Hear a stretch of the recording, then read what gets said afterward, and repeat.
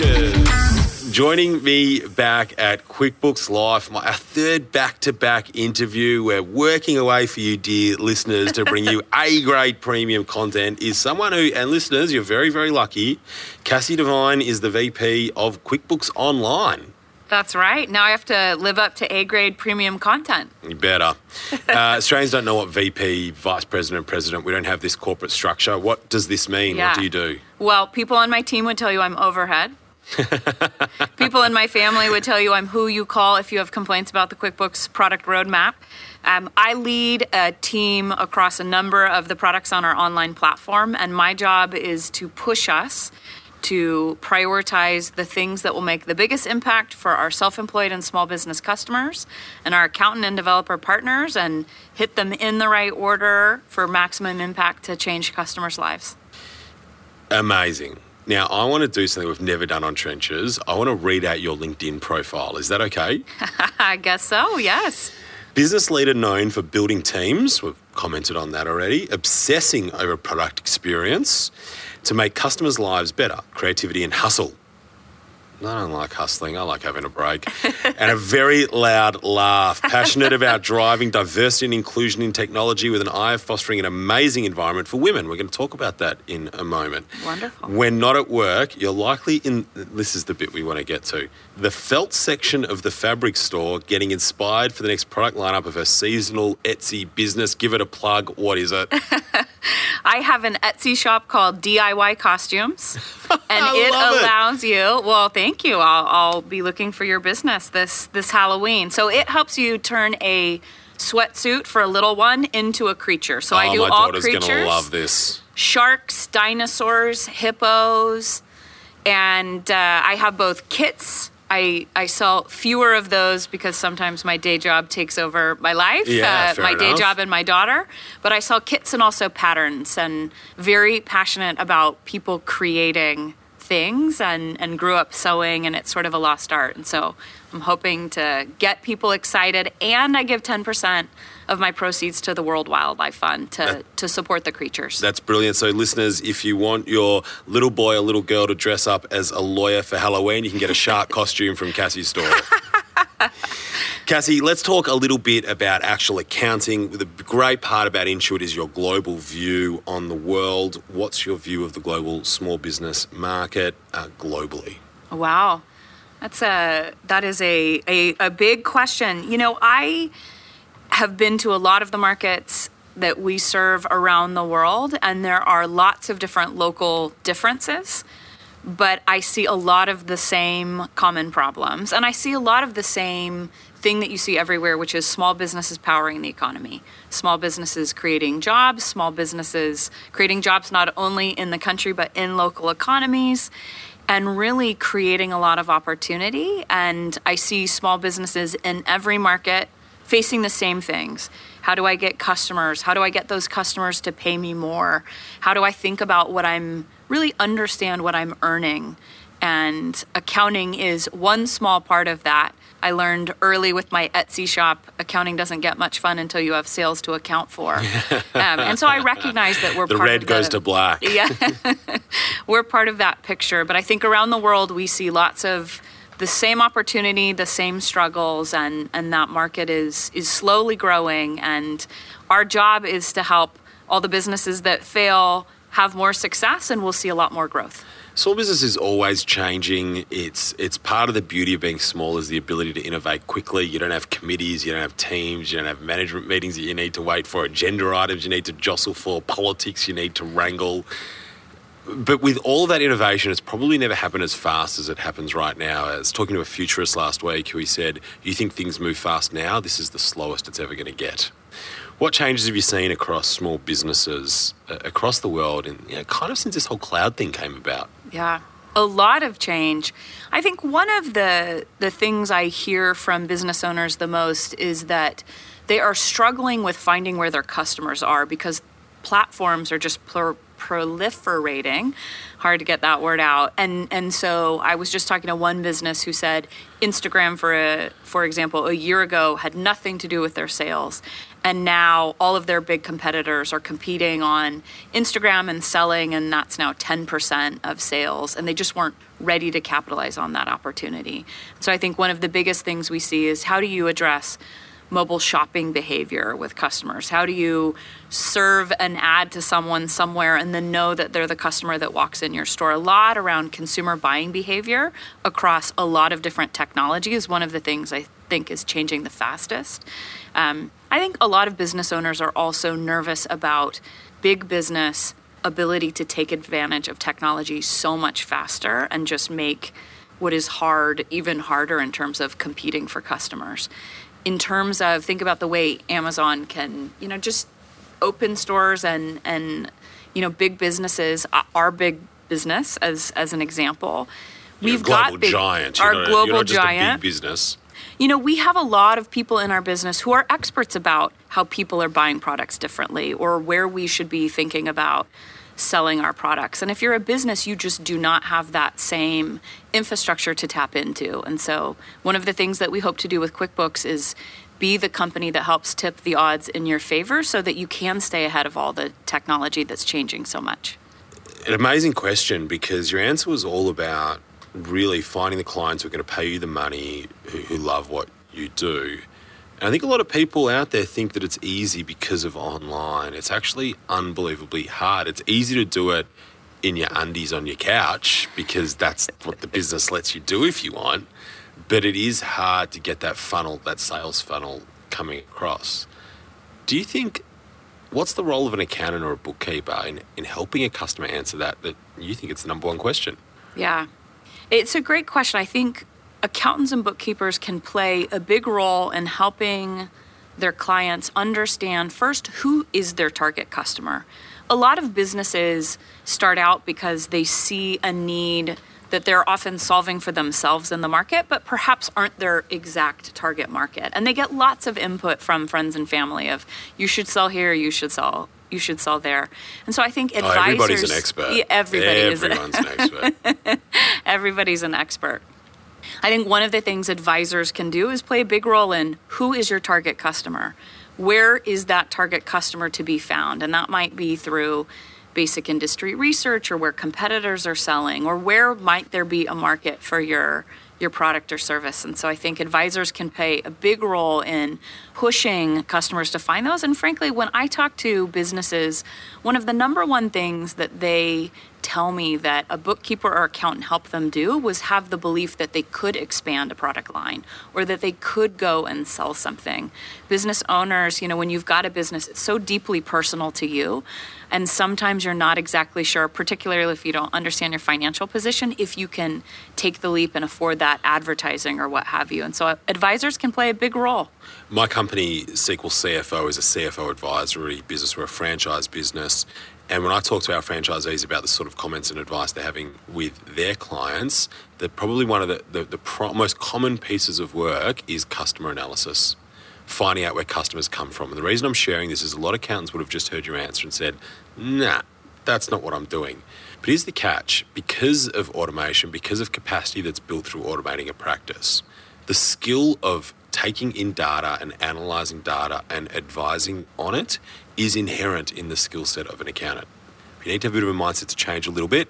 It's because it's a bit different. But that analytical skill and that inquiry that you have on data is inbuilt in our training. Yeah. Absolutely. And just an aside, my husband is a financial guy, and so one of the areas financial guy, just a financial guy. No, I had a mini CFO, I should say, for my Etsy business, and one of the biggest things he opened my eyes to was also what I should be charging customers for my work, and he just felt like it was highly undervalued, and so that's also a big area where advisors can play a huge role.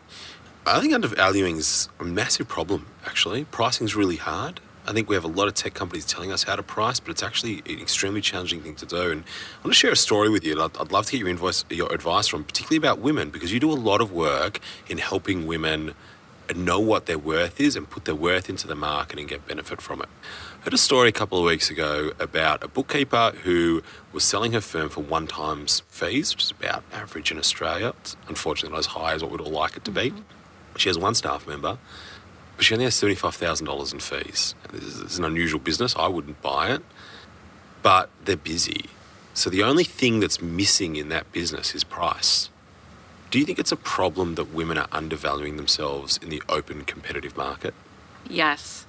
I often tell women, if I'm speaking an event, that I would be surprised if they could charge, I wouldn't be surprised if they could charge 3 times what they're charging customers for. I met a business in Los Angeles in the States last year who had sent an invoice out using QuickBooks, and she was doing her invoicing at night with a glass of wine. Many of our customers do that. And she added an extra 0 to an invoice for her consulting business. She meant to invoice $1,000. She invoiced $10,000. And she didn't notice until the client paid it.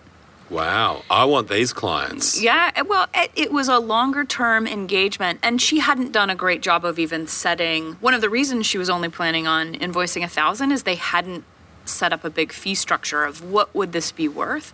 And so finding she needed to get paid, she decided to sort of lowball, but she was shocked at that. And she started adding more zeros, not always 1,000 to 10,000, and was constantly shocked that people would pay. It was almost her social experiment of, I'll add the 0, and then if they don't pay, I'll tell them it was a mistake. To be clear, the 0 is before the decimal point. That's right. Yeah, that's right, before the decimal point. Yes. Spoken like a true CFO. I wouldn't have paid it if it wasn't approved. But anyway, that's a separate story. How do you fix this?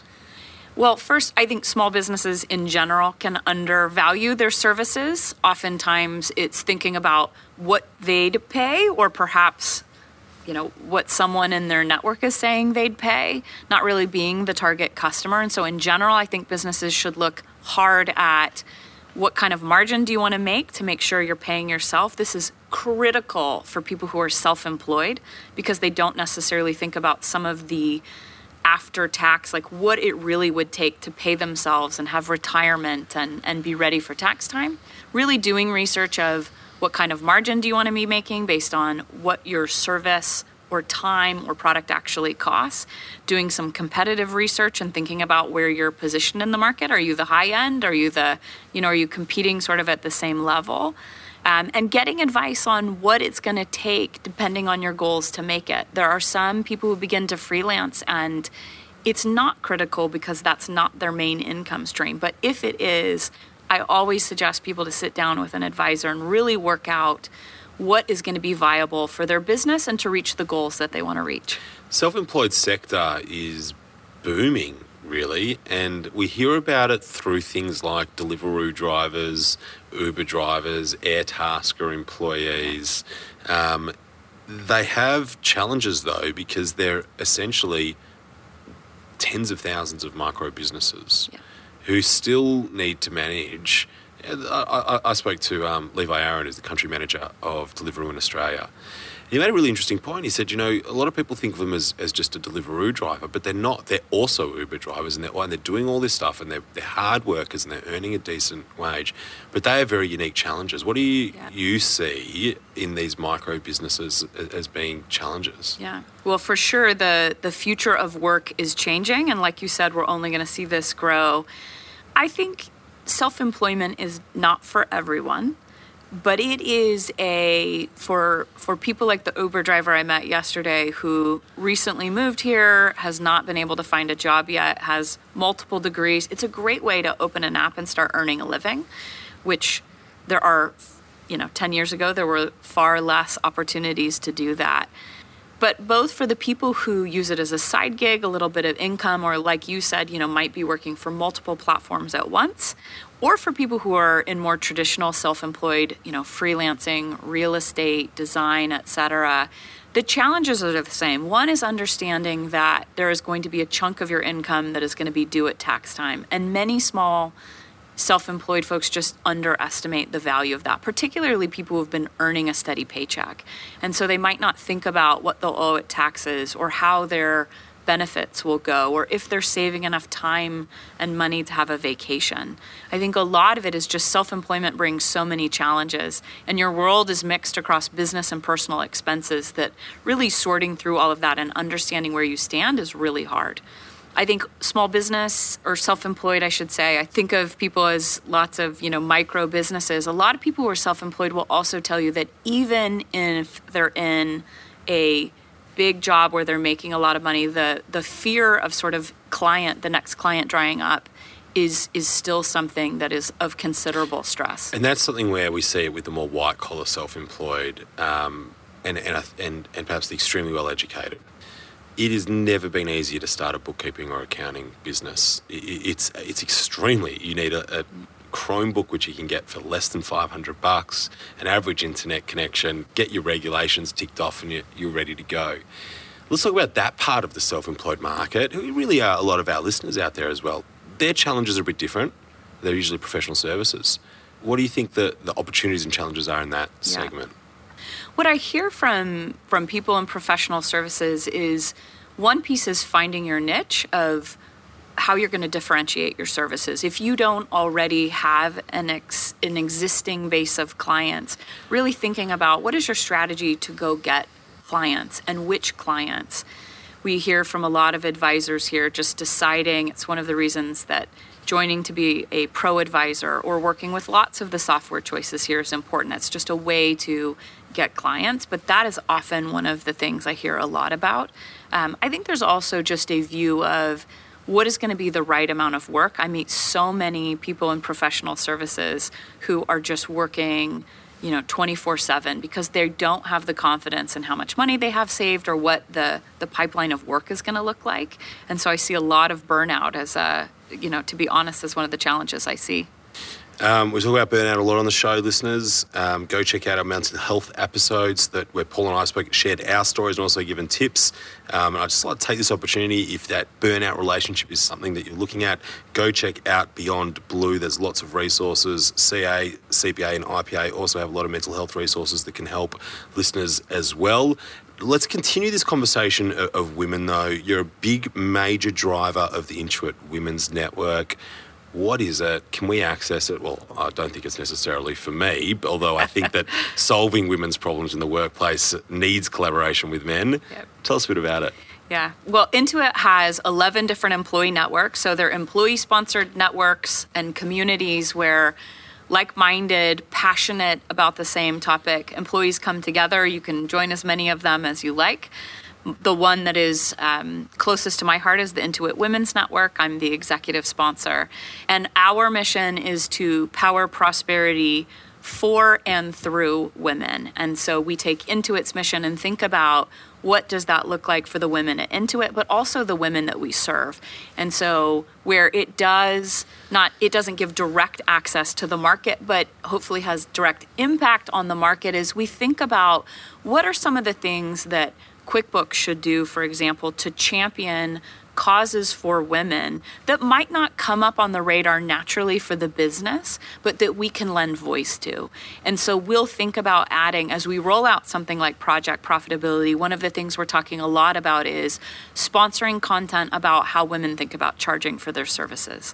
Just added voice of thinking about all of the women in the world who power small business, and we think of ourselves as advocates for them. These are ideas. Practically, on the ground, what happens? What are the outcomes? Yeah. So on the ground, we do everything from training inside Intuit for women. And what? And really for any men. So how you deal with imposter syndrome, what it looks like to speak up in a meeting, what it looks like training both women, as you said, it's for everybody. What does it look like to be an ally to a woman in a meeting where she's getting talked over? Just really practical, tactical things that can make a big difference. We push our leaders inside on representation. We look at their numbers and push on how they are thinking about bringing women forward in the promotion process who might not be raising their hands. And so we focus on really tactical, specific things of what can we do to create more opportunity for women to see more opportunity at Intuit. And then on the small business side, very specific programs that might benefit women. One of the things that started sponsored by our women's network in India was a program called Into It Again. The team identified that women who had left the workforce to maybe have a baby had a hard time coming back into the workforce at the same level perhaps they had left. And so the team started a small pilot of a training program where women could come in and get a position sort of in a roster of spots and get some training. And it's been really successful. We started to roll it out in the US. And so that's an example of a small but mighty program that could really impact the lives of women that you'll see our Employee Network sponsor. I think that that brief curriculum that you shared with us, what is imposter syndrome, how to speak up in a meeting, how a male can support a female in a meeting who's being perhaps mansplained to or spoken to. There'll be a lot of interest in this. Is this open? Is this available to your pro-advisory community? Yeah, is this part of your training, broader outbound training? I think people would love to see it. We would be happy. We have so much training, and not just about women, but about being an inclusive and not only diverse, but an inclusive workforce. And so we could absolutely share more of that to our pro-advisor community. I think it would be very well received. Wonderful. If you do, let us know. We'd love to showcase it. Okay. Cassie, thank you very much for coming on From the Trenches. Is there any final message you have for our listeners out there, or many, I'm going to call them party goers downstairs at QuickBooks Connect? Ooh, I am so honored to be here with the party goers. You're accepting of the American, and so thrilled to be powering success in Australia and around the world. Thank you very much. Thank you.